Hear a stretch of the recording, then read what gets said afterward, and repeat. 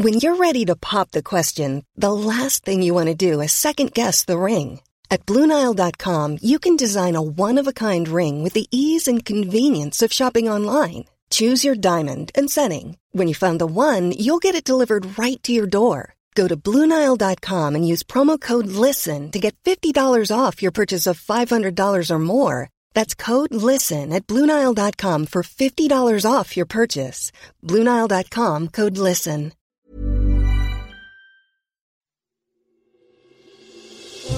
Question of the week from the Naked Scientists. Hello and welcome to Question of the Week from the Naked Scientists with me, Diana O'Carroll. This week, pull up a peeler and take a potato. Okay. Hi, this is Neil from Villa Tersland in Switzerland. I've been listening to the podcast for a while and I've got a question for you. Why is it that a potato peeler doesn't need sharpening where every other kitchen knife does? So what's so special about the humble utensil? It turns out that it doesn't need sharpening simply because it doesn't need to be sharp. Yes, this is Tony Atkins. I'm Emeritus Professor of Engineering at the University of Reading. There is something called the critical crack opening displacement, which means how much have you got to stretch the end of the crack before the crack will carry on propagating. If you're using a knife to get rid of the skin or peel, then you have to wedge open the material at the end of the blade, at least as much as this property called the crack opening displacement. And I was surprised to discover this magic displacement that you have to achieve for potato is actually much bigger than you would have to do for meat or cheese. Now, the implication of that is that to cut meat, certainly, and cheese, you really need something very sharp. Whereas with potato, because this value is big anyway, you can say that, well, why bother to have something which is sharp? A potato peeler doesn't need sharpening because it still works well even when it's blunt. But there's also something about the angle of cutting which makes using a less sharp tool even easier. What is much more interesting about cutting is the whole business of why, if you take a knife, however sharp it is, you can cut. But it is so much easier if you introduce some horizontal reciprocating motion. That turns out to be a very, very interesting problem that I've solved.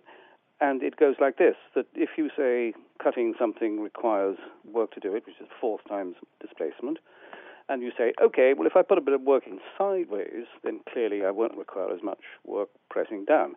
That is true, but when you do the sums, you get a strange nonlinear coupling between the forces, meaning that the slightest horizontal movement reduces the vertical force considerably. And that's why it's so noticeable. And what this also goes on to is that it means that the overall forces required to cut are less if you have this sort of slice and push together. And that means that you don't damage the surfaces that you cut. And that can be very commercially important if you think of buying salads or something containing melon in a supermarket.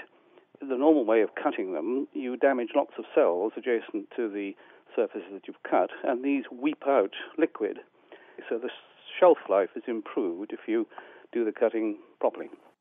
Peeling horizontally requires less effort than cutting vertically down into a substance in many cases, so a peeler doesn't have to be as sharp as other knives simply because of the way it's used. On the forum, Lamprey5 said there's not much in the potato to blunt the knife, such as minerals, which only comprise 1.1% of a potato. RD mentioned that some blades are self-sharpening, as they have one harder side, meaning that the other side wears away faster to maintain a narrow edge. Next week, on a slightly larger scale... My name is David, and I'd like to know, how do we measure the distance to the nearest star? How do we measure the distance of something that distant? Answers to Chris at thenakedscientists.com or write on the forum, and that's at thenakedscientists.com/forum.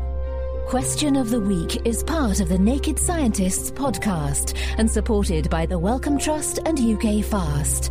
Look us up online at nakedscientists.com.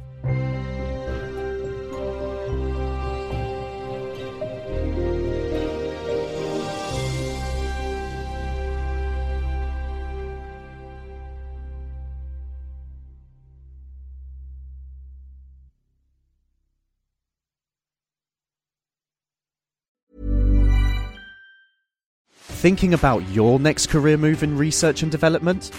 Then it's time to make your move to the UK. The nation that's investing £20 billion in R&D over the next 2 years. The nation that's home to 4 of the world's top research universities. The nation where great talent comes together. Visit gov.uk/great talent to see how you can work, live and move to the UK.